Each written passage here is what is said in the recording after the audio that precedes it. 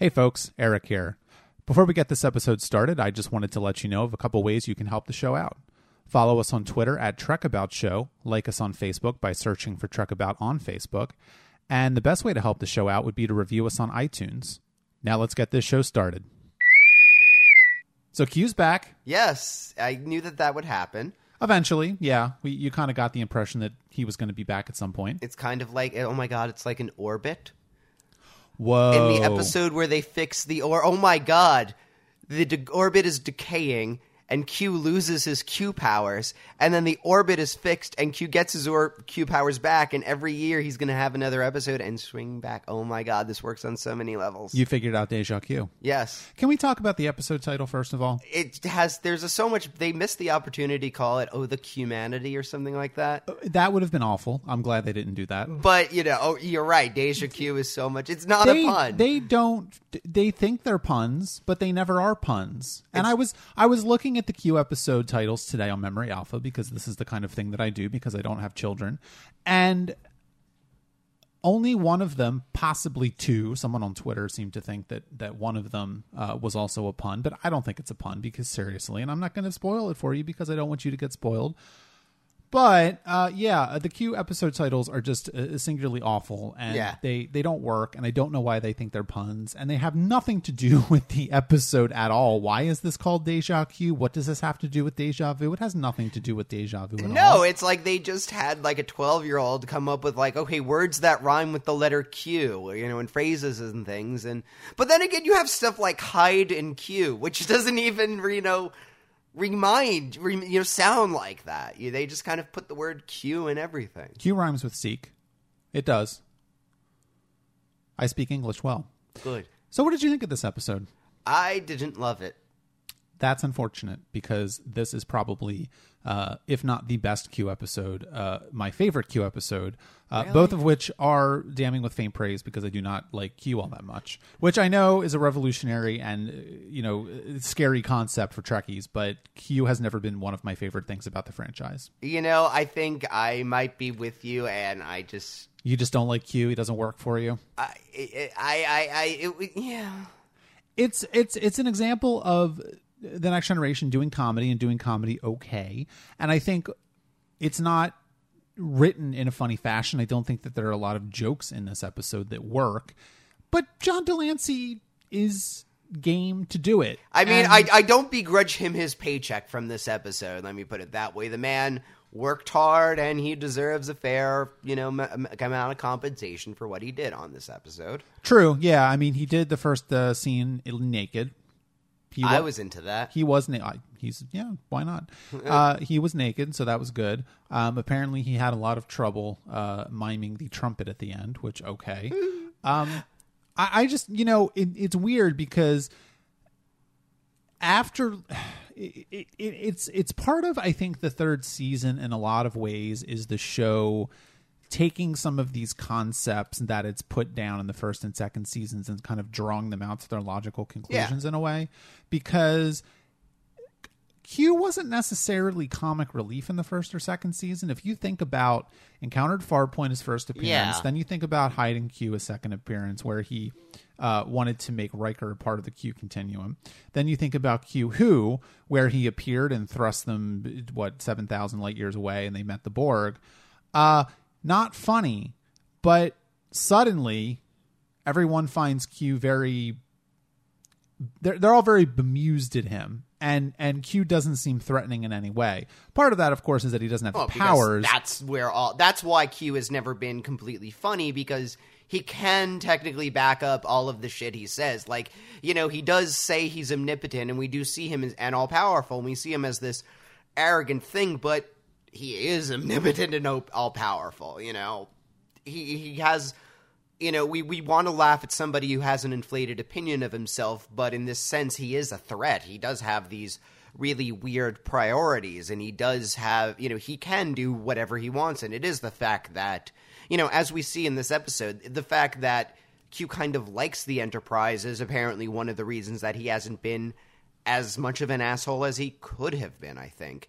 And in this episode, we see him still as arrogant and still thinking in the same way, but with none of his powers. So he does become a comic figure in a way. Yeah, I want to know what he did to the Calamarains, for example, like, because apparently he says that he really, really, really tortured them, which, you know, all right. I mean, it there's kind of a weird, I think the episode is a little tonally off because you're never really sure if you're supposed to find this funny or not. And to the degree that the Federation and Starfleet, you know, sort of makes people and makes officers that will be nice to someone who was kind of a dick to them and did horrible things to them.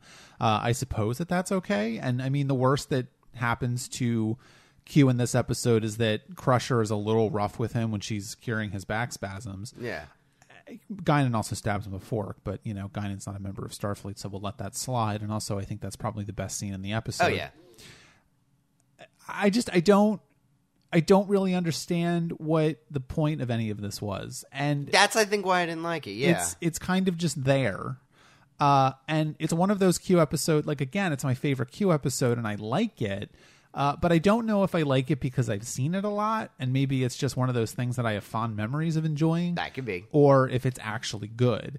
And yeah, it's just kind of this limp episode that, you know, I'm watching it and I'm saying, it doesn't really have much of a plot. It's all very dependent on whether or not you care about Q. Yeah. And I'm not sure that I do. I mean, I think this episode was intended to be knocking him down a peg so that we can see him vulnerable and in a way to get a bit of pity for him. Because, you know, now there is a degree to which to do pity the guy in this episode. He is a fish out of water very much. I mean, when he's talking to Picard and he's saying, you know, I could die. I've never ever dealt with that before. Like, that is a sincere moment. You know, Q has some very sincere moments where he does realize what he has lost and what kind of he's done in a way. And if we don't necessarily see a gentler, wiser Q in the future, at least he has had this moment where he has at least gotten a bit of his comeuppance, you know? And spoiler alert, we don't. Yeah. Yeah, I see what you're saying, and I think one of the issues I have, you know, with this episode is that they could have teased that out a little more. I think, yeah, you know, yes, he's very vulnerable, and yes, he's never had to deal with this before, and he's very scared, and he doesn't want to die, and you know, the whole thing about the Calamarain is obviously important because that is the sort of genesis of him leaving the ship, to sacrifice himself so that he gets his powers back from the other Q. You know, I just don't know if this was the best way to construct this episode because it seems like none of the parts really mesh that well. Yeah. You know, you've got the Calamarain stuff, you've got the moon I was saying you have this collapsing. entire MacGuffin of the episode, which, you know, I think is a fine MacGuffin in and itself, but yeah, it just does kind of get lost. Like, there was enough going on with this thing, you know, harassing the Enterprise. Do you know what I mean? Like, that could have been the plot, and then they could have dealt with more of the, I don't know, seeing more of the characters' reactions to Q, or giving, you know, or I really find myself interested in the whole, well, what you know, what is Guinan and Q? They have this history. We've really only seen pieces of it. We've seen it, you know, we've seen them together twice, and one is the Borg episode where, you know, Guinan reveals she knows a lot more about the Borg and about Q, but she doesn't really go into it. Yeah. You know, here she has this great gloaty moment, and, you know, because she, you know, and that's about it. Like, we don't know exactly what, they have some long history, and I don't know if it matters or if they do explain it, or I don't know. I mean, it's not, I think you know at this point that the Next Generation isn't really that kind of show. No. And they're not setting something up necessarily. I think they're just kind of giving you bits and pieces of something as they kind of figure it out themselves. I mean, the implication either way is that Guinan is a very long-lived, you know, entity, and she has traveled everywhere, and you know, she would have come across Q at some point, and they are, you know, opposite enough that, you know, and that's as far as we've gotten, and maybe that's as far as we need to go. Yeah. Yeah, and I think, you know, one of the things about the moon that I think works well is that it does allow Q to demonstrate exactly why his arrogance and his sense of superiority is misplaced and perhaps even a little bit sad, because he is very knowledgeable about the workings of the universe, and he is very good at things. And he very immediately comes up with the reason for why this has happened. He makes that thing about, this is obviously a celestial body, probably a black hole, moving through the solar system. He's really annoyed at, Geordi and, for not realizing this, Right. This is something that, he glances at, theoretical astrophysicists 300 years in the future would probably know, but the Federation still doesn't know at this point. And then gives Geordi the idea to how to kind of try and fix this problem, which kind of works and kind of doesn't. But still, it just seems very flat, and it seems very weird to me because nobody seems to want to engage with Q. They're all just kind of annoyed that he's there, and they don't want to deal with him. And it's like, if you are supposed to be explorers and you're supposed to want to be humanitarians and sort of go out there and find new life. Well, here it is. I mean, Yeah. So I kind of, But Q's very untrustworthy. I mean, for most of the episode, a lot of the people don't necessarily believe that he's really lost his Q powers. They think he's trying to trick them, and given his past behavior, I guess so. But my problem with that is that the world that's constructed in the Next Generation is a world of people that take everything at face value. And so to me, it's kind of they should just take him at face value because it doesn't make any sense that they wouldn't. And I mean, Troy does have the I can sense if people are lying type thing going on. You know what I mean? There's I think they they do look and they do scan him as fully human. So I mean, there is enough evidence in the only evidence that they have that he's lying is his past behavior, which, yes, is a very strong case against him.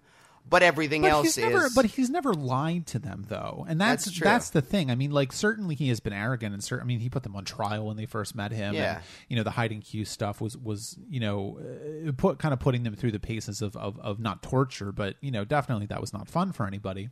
And, of course, in Q, he put the ship in mortal danger. But I don't think he's ever really lied to any of them, and so no. And in a way, and especially in the Borg episode, that's him throwing them into the pool to make them swim. In a way, it's a definite asshole move, and maybe they should have been, a more kindly entity would have. Given them a PowerPoint beforehand, but that is Q's way of saying, look, if you're ready to deal with the cosmos, the first time we met each other, you proved that you were ready to go into the galaxy. Well, here's what you're going to find. This is what you have to prepare for. If that was his point in that one. Right. And so to me, it's almost well, why don't you believe Q? Because Q's always been, he's not been nice to them, but I think he's been upfront with them. Yeah. And I think his first two appearances were him kind of test, I think it's interesting because he does test humanity to make sure they're ready. And then, Hyde and Q is kind of testing this particular crew as well. They're not right. In Hyde and Q, Riker is not representing the human race. He is representing literally Riker and proving himself to be responsible and trustworthy in the end. This crew does, that time when Data says, I think it's interesting because in Hyde and Q at one point, at the very end, Q offers to make Data a human, doesn't he? I think he does. And Data says no, that's not the right way. And then in this, I thought it was an interesting callback in this episode. Q says, "Oh, I'm going to give you something," and Data's like, "No, don't make me human." He. I think it's interesting that recurred. And well, that is interesting because I think I want to talk about that because Data is one of your favorite characters. Oh yeah. And, that's one of the parts of the episode that I think works the strongest is kind of this pairing of Q and Data. And Data has a very interesting attitude towards Q in this episode. He's very sort of detached and almost scientifically observing him in a way. Yeah. And he almost comes across as sad a little bit. At the same time, I think this is one of the first times, if perhaps not the first time, that the episode in the show explicitly states that Data doesn't have emotions. He flat out says, "I don't feel anything. I have no emotions. I don't know what they're like." What do you think about that? We've had this conversation before, and I don't know that we necessarily need to have it again right now, but this is the show in a way throwing down the gauntlet and telling you that you're wrong. So I don't know, because again, we have to go into what exactly is an emotion. Maybe, I still don't think, I would agree that Data doesn't have the physical sense of an emotion. If Data is, sees something funny, he doesn't get that pleasure out of laughing. If something bad is happening, he doesn't get that, the stab of panic. He doesn't get sad, but at the same time, he does have a sense of loss towards Yar. He does have, people that he cares about. And, those, again, maybe it's in his actions more than a feeling that he has, but he does still have tendencies towards emotions, maybe. Or he does still have the effects of emotions. I think the Data story and Data not having feelings, Data not having emotions, is less to say that Data does not have emotions, but more that emotions are a little more complex than, or at least that's how I'm reading it with my understanding. I wonder though about that because if you take it on the very literal level, if you take it on the level of how they wrote it, of course he doesn't have emotions. But I think if you look at the subtext and you look at what exactly Data thinks emotions are, for example, how does he know he doesn't have emotions? Because people tell him he doesn't have them, and he has no experience with them, so he doesn't have them. Like he's been told over and over again that he doesn't have them. So in a way, it's almost this sort of like, you believe what people tell you. You don't believe what your own senses are telling you. And I also think that he says that he has curiosity, and curiosity isn't an emotion, but there are parts of emotions within curiosity. And so, or maybe, you could also may not, hell, let's talk about, if Data doesn't have human emotions, maybe he has android emotions, and that's something very different. Do you know what I mean? Like, I think Data has qualities which are indicative of stuff that goes beyond simple programming and rationality. Again, his sense of caring for his fellow crew members and caring for certain ones more than others and things like that, which we see him doing time and time again. We see him, keeping mementos of dead crew members, which is something that somebody who had no emotions wouldn't need. He doesn't need that little holodeck of Tasha Yar because he has a perfect android memory. Why does he keep it? Because it does have some sort of sentimentality to him. And again, it may not be the same thing that a person would feel, a human would feel, but at the same time, he does go through something. And I think part of I like the way that I like them pairing off because it reminds me of you're a good teacher at stuff that you've had struggles with, thing. Right. All of the other crew members have found being human very easily because it's something they've done every day of their lives, Worf obviously is a Klingon, but he's been a Klingon every day of his life, and Worf, of course, has his own issues with his Klingonness. And Q would have just as much trouble fitting in if he became Klingon. He's no more a Klingon than he is a natural human. Right. So I think Data is a good teacher for Q because he struggled in the hard way. At one point he says, he says to Q something like, there's human behavior is a lot more complex than you may have seen, during your couple of times here. So there's going to be a lot of stuff that you've missed, stuff that that people don't think about.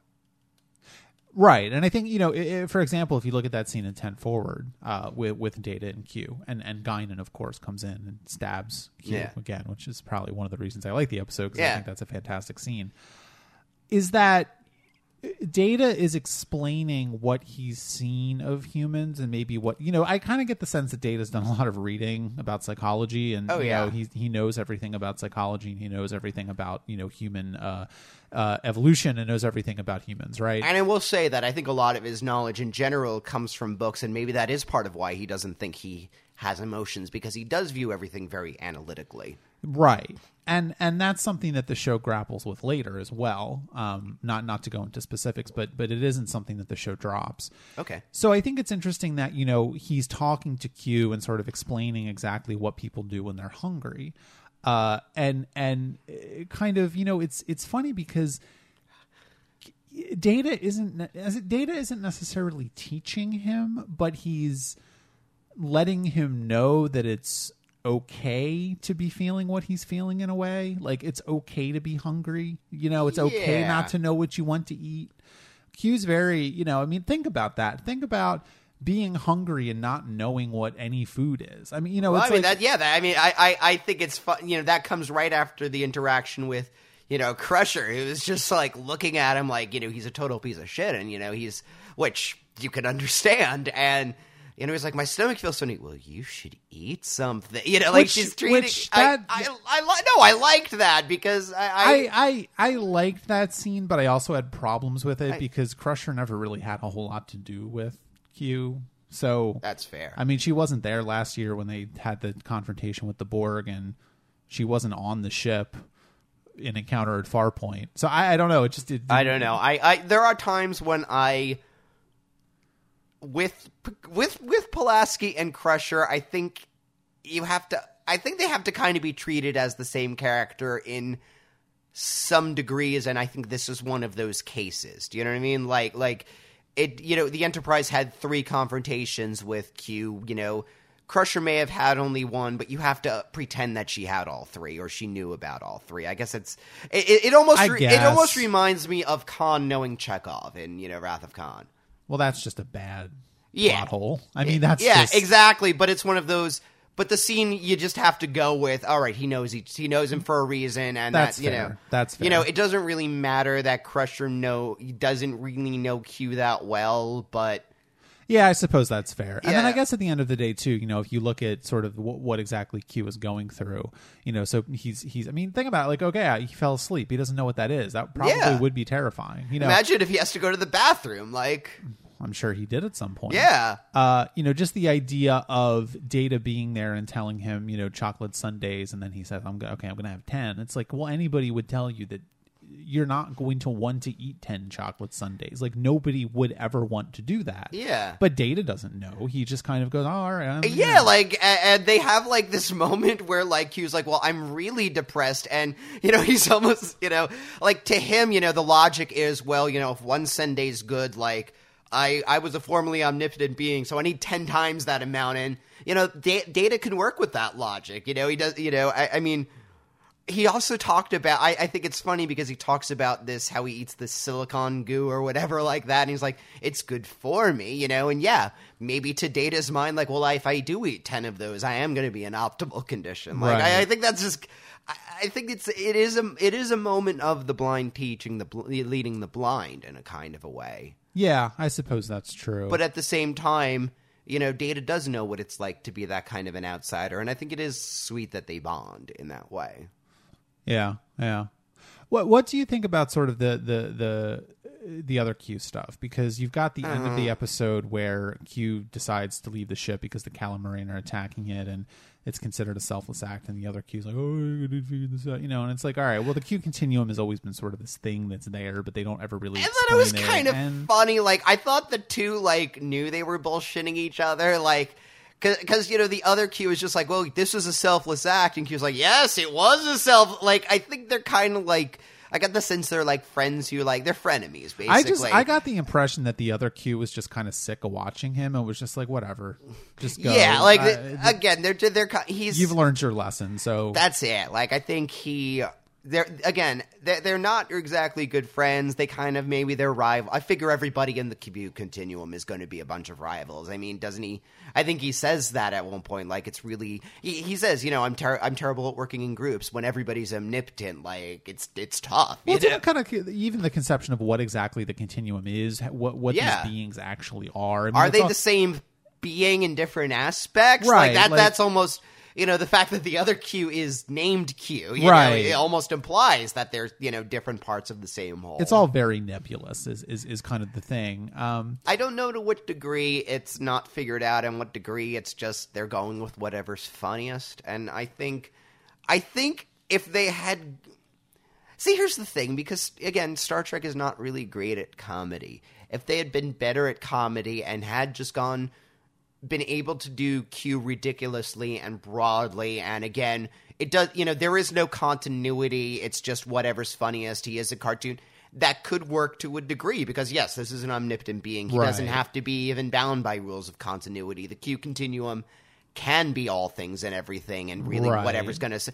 But at the same time, it's serious enough that, there is a feeling that there are rules, but they just haven't figured them out yet, and that's just... It comes to more poor. It's either poor comedy or poor storytelling. Well, I think it's more poor storytelling because at the end of the day, the episode obviously wants to say something about humanity and wants to say something about what it means to be human, and I think it succeeds in that. It says being human is hard, and it succeeds at humanizing Q in a way, and it succeeds at kind of softening the relationship or softening the attitude that crew has towards him, and perhaps Q has towards the crew as well. I mean, you kind of get the sense that they're not ever going to be friends, and the next time that Q pops up, they're not going to exactly be happy to see him, but I think there's an understanding there of where he's coming from a little bit. Yeah, I think like in the first couple episodes, he's definitely an antagonist, almost a villain. Right. This is kind of the next step, and he's not. Yeah. They're kind of transitioning him into more of a. I figure he's going to be more of a Loki, a Nancy kind of type. He's a trickster god, and this is rather than a trickster villain god, they kind of want to make him a more of a comic relief trickster, which. Yeah, and I mean, at the very, at the end of the day, at the end of the episode, he's trying to do something to make them all happy. He wants to celebrate. Yeah.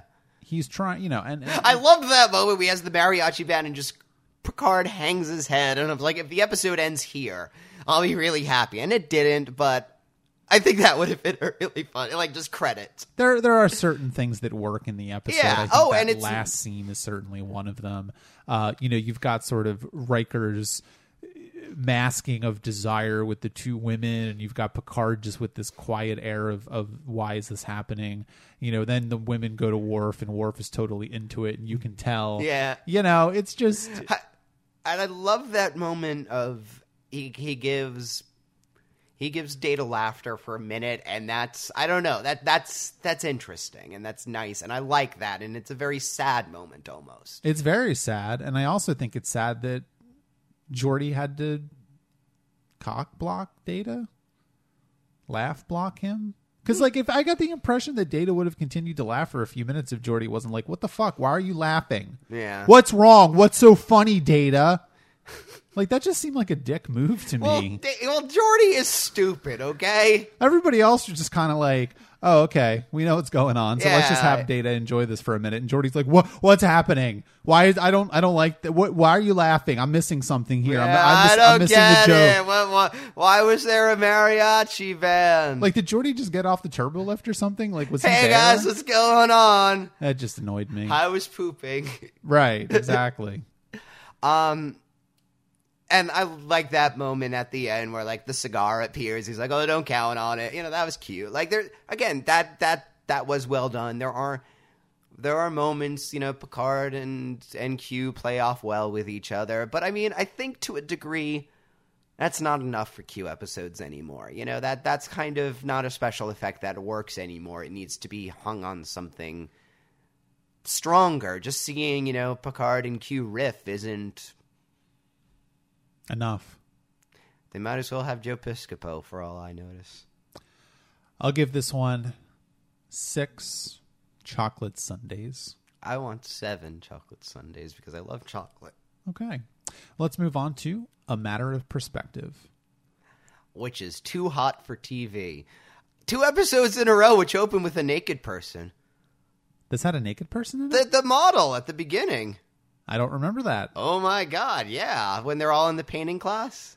Oh yeah, right, her. Right. Yeah. Where they stated the thesis of the episode as the show has become wont to do. Well, I didn't remember this one very well, and I had no expectations going into it, and I liked it. It's Rashomon. I mean, if you've seen Rashomon, this is actually the exact plot of Rashomon. I don't know what that is. You've never seen Rashomon, Kurosawa? What are you saying to me? Okay, so there is a... These are words, and I don't understand them. There is... Okay, I'm going to lecture you on classic film. Oh, great. So I'm sure this will be great for everybody to listen to. There is a film called Rashomon with Akira Kurosawa, which is about a samurai has been murdered, and they have... Samurais get murdered a lot.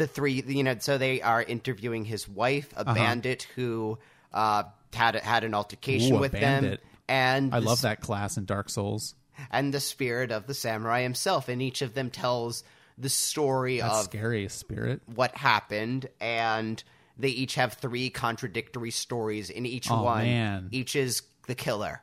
What? Yeah, so it's resolving the stories anyway. Well, it's not quite Rashomon because Riker wasn't the killer, and the wife wasn't the killer. No. It was the dude.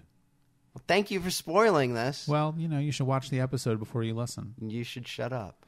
Yeah, it's funny because I think this episode kind of works and kind of doesn't. It's if you lock into it, which I did, I really liked it, and I kind of was like, all right, what are the differences between these stories? The 3 different stories. The stuff I thought was interesting. This part that was the same in each. There are certain repeated lines in each.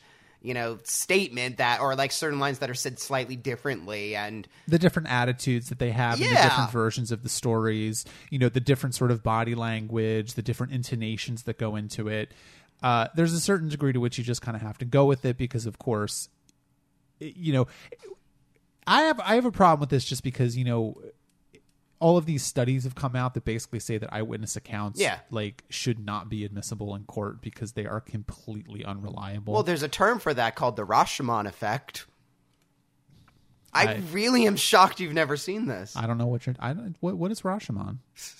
But, and then of course Picard even says that, sort of halfway through the episode where they're going to have the assistant of the guy tell everybody what he said to her, and Picard's like, what are you doing? That's not allowed. That's hearsay. And they're like, well, it's admissible. It's one of those great things about having a science fiction show.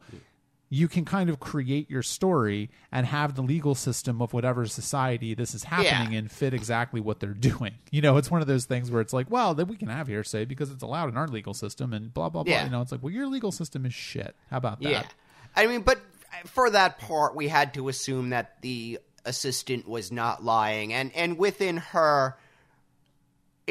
her description was factually, as were all of the, character stories were factually accurate in their way. Hers was, she didn't put any major. So, I mean, the contradictions were not in her making up a story. Do you know what I mean? What I thought was really interesting, though, is that, part of the problem with the episode, I think there's overall it works. I think part of the structural problem with it is that I think it should have started a little bit earlier than it does. Because we don't get a good sense of who these people are. And I think, not to say that we should have actually have seen what happened, because if we had actually seen what happened, the episode would not have worked at all. But I think they should have maybe set it up a little better, because it kind of starts in media res, and it's kind of like, I don't know if that works that well. Yeah, but I mean, the major reason they couldn't do that is because they do start the differences. The witness accounts all start from the very beginning of the meeting, and they are different from the very first moment. And I honestly think it could have been fixed just by having Picard's captain log explain exactly what they were doing, and they didn't have that. So we're en route to pick up, Riker, who has been, like that probably would have been enough. That said, it wasn't like it was hard to follow once the episode got. It started in it was weirdly structured for a Trek episode. It was fine structured for, you know what I mean? Like, well, I like it because the show is obviously getting more comfortable with itself. I think, so far in the 3rd season, we're sort of getting to the midpoint of the 3rd season, and I think the show is definitely becoming a lot more comfortable with itself. And I think that you would agree that the show is good now. I mean, it's certainly, I don't think is a show that has the sort of structural problems or the sort of tonal problems that the show in the first 2 seasons had. So they can do something like this and do it well. But one of the things that I think is weird about the episode is that we never get a clear sense of what exactly was going on between Riker and the guy's wife. I was about to say, that's the problem. We don't... Yeah, is it something where they were just both of them being, completely misinterpreting the other? And, right. Maybe she was just being very, maybe she was being a little friendlier than she expected, and he kind of read that as being... being seductive towards him. Maybe, he saw, maybe she might have seen him as, a little too, readily to easily able to, like maybe he acquiesced to staying in the guest room a little too quickly, or maybe he said something that she thought was him implying that, and she got the wrong idea. I mean, from what we know about Riker, he is not the kind of person who would assault somebody. Right, and that's part of the problem with the episode is that, we know that Riker wouldn't have killed this guy, and we know that Riker wouldn't have tried to rape this woman. So it's a little, we don't believe exactly what she's telling us, which I think is a problem. I think it should have been, her version of it is so cartoonish that I think there's no way that it could be believable. And I think that there's a degree to which it should have been a little more underplayed. Yeah. Because, and you can kind of say, okay, well, that's the whole point of the episode, right? Is that different people have different ideas and different interpretations of events, and even eyewitness accounts differ all the time, and that's kind of the point of the episode. She's a grieving widow. She's feeling very, very wistful and longing, protective of her now dead husband. Riker, of course, is going to have a much more buttoned down interpretation of the events, but you can kind of see where this would come from, because we've seen Riker in these situations before, and what we see from Riker is he's a playful guy. He definitely gives people an eye, but he does that to everybody. It's not like not like he's doing it just to this woman. And so I think you can kind of see how the events would play out if this had just been a straight episode of the show, which I think is to the show's credit, I think. Yeah. I mean, again, and I have to go back to Rashomon again, because that is, the bandit and... To what? Because in Rashomon, there is an interaction between the bandit and this guy's wife. And yes, in each of the stories, in the bandit's version, he's more of a seductive rogue in this. In her version, she actually portrays herself as having seduced the bandit, because the explanation in the episode is that she, in the movie, is that she had perhaps flirted with him a bit, or perhaps had some feelings of dislike towards her husband, which in the wake of his death have magnified in her mind as, oh God, I was being horrible to it. I mean, this could be, either way, this is a symptom of the wife's guilt. You know what I mean? Or yeah, that could be. Yeah, certainly. I think that could certainly be. Maybe she, maybe in this episode she is dealing with the fact that, the husband keeps saying, I'm doing this all to get you anything you want and all of that, that kind of thing. And maybe, she could to a degree feel that. And frankly, I think the implication is there as well that she knew what he was doing. Yeah. In terms of, trying to make this into a weapon. Yeah.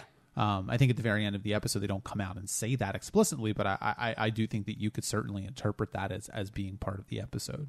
So in that sense, she could just be trying to protect her dead husband as well, and protect his honor and protect his memory and his name. Because of course, if you're working with the Federation in terms of trying to get a new energy source together, and then you're actually secretly working to use the Federation's resources to keep getting more and more stuff so you can make it into a weapon and sell it to the Romulans. Yeah, that doesn't make you look great. No. So I think there's a degree to which she might be overplaying. I don't think that she's lying necessarily. No. And I think that, but I that's one of the things about the episode, is that I don't think there's any way that you could charitably say that differences in the way that you interpret certain events from two people's perspective could have such a strong difference, right? Because in Riker's version, she's very much the aggressor. Yeah. And in her version, he is very much the aggressor. Yeah. And in the husband's version, it's a mutual thing, and they might even be plotting against. Like, genuinely what... Well, which makes sense, I think, because of course in the husband's version, he's walking into the room and most he doesn't likely, know what was going on in that room before the door was closed. So again, most likely, what it even was might have been a genuine innocent flirtation between the two of them. She is just kind of alone in this place, so she flirts with the handsome, ship's captain, and then her guilt, believes that he seduced her. He might have just been, all right, I'm going to have a bit of fun. I'm stuck here with it, but I'm, going to be polite to the charming lady with, meaning nothing. But then in his, panic and having dealt with that to him, he remembers it as, well, she was really flirting with me this entire time, I mean, they're all going to think of themselves as innocent in this case. Yeah, and I think the other... And, it was probably just, they literally were in the room fixing the controls and having this really awkward conversation, and then the husband came in and assumed the worst. I mean, it's just three people assuming the worst of each other, really. Right. Which I think is interesting also in light of the very beginning of the episode, because, again, it's sort of like the Henry V thing from a few episodes ago, where it's sort of like stating the actual thing about the episode in something else, which is something the show really starts to like doing a lot. So you have Picard painting this nude model with a couple of other people, and what you have is Data very charitably and very nicely giving wonderful interpretations of the three paintings, or the two paintings. And then he gets to Picard and he very much is like, this is crap, in Data's very nice way. And Picard obviously is not thrilled at that. And so I think what's interesting about that, of course, is, it sets up the whole like, oh, well, three people can do three different things, and they see three different things. And, we're doing cubism, and we're doing this, and we're doing that. But I think it's a little further than that, because Picard's painting is trying to combine the three things that Data says, whatever he says, making up things, the rule of three, the Battle of Yorktown, the Battle of Gettysburg, and the Battle of Zorkdon 5. And it doesn't work. And I think in the same way, you've got three stories about the murder that don't jive together. Yeah. Okay. I feel like this episode is not as deep as one would think. It's not. I mean, it was a good episode, but it wasn't a. It's there's not a I don't think there's really a lot to talk about. I think it's just because it is kind of about its mechanics more than anything. Yeah, it's about the mechanics, and you sort of have to pick at the mechanics of it, and sort of how is this not all tied together? I think it's tied together fairly well. Everything kind of comes together. They've constructed the mystery very well. It is like you said. I mean, now I want to go see Rat Head or whatever you keep saying. But also the fact of the matter is, this is, also a locked room mystery. I think if you look at it in terms of, this isn't really a science fiction episode in any way. It's just a mystery episode. I think if they had, sort of, put this into the ring for, I don't know, the mystery of the week or something, it may have won it. It's pretty classic stuff. I mean, they do a literalization of, we've gotten a holodeck recreation of everything, but there's plenty of movies where someone tells a story, and even if they're lying, it flashes back to a depiction of the events. I mean, this is just a literal version of this. Yeah, the sci-fi tropes are how they display it on screen and how the murder was actually occurred. But beyond that, it is about how these three stories do or do not add up. I do have one problem with it, though, is that, the episode is so well constructed, the mystery is so well constructed and makes sense, and it looks like one thing and then it looks like the other thing. Yeah. But the explanation for what happens, because they say that the prosecutor is saying that Riker shot a phaser at the generator as he was beaming up, which caused the station to explode because there was this energy discharge from where Riker was standing. Yeah. And what Geordi and Wesley, who was suddenly back from wherever he was, I don't know. Camp. I suppose maybe just jerking off a lot because he's 16 with Geordi. Ew. That in those pants. What is with those pants? Why don't they button up at the back? It bothers me. Who thought this was a good idea? It's just like they always look like the back is unbuttoned, and I'm just like, what is this? Well, listen, if you want to be a costume designer for Star Trek and rectify these wrongs, you're shit out of luck. Yes, I know. That what exactly happened is that there's a second generator on the planet, and they use it somehow with the first generator on the thing, and that causes the mirror to do this thing. It doesn't really matter. Yeah, basically it's a series. Nothing is generated on the planet, but it takes this, general pulse from the planet and magnifies it in a particular way to create these evil rays. Right. And so when they recreated this for the holodeck, they didn't recreate anything that was actually going to injure anybody, but because the holodeck can't create anything dangerous. There you go. Even though we've had people get, anyway, we'll leave that aside. They basically set up these particular mirrors in the holodeck, right? And they're at the same spot where it would have been. So essentially, the beam from the planet hits these particular mirrors and does the same exact thing it did, right? Except and that's why this radiation is going over the Enterprise. All right, great, that's all fine. It works great, except for one thing. That part of the simulation was not constantly running. So are we supposed to believe that every 5 hours, 2 minutes, and whatever, it just happened to be running? Because they were switching back and forth quite a bit. And I assume that they left the setups still set up. Yeah, but why? Well, because, like, that was actual matter that they used, right?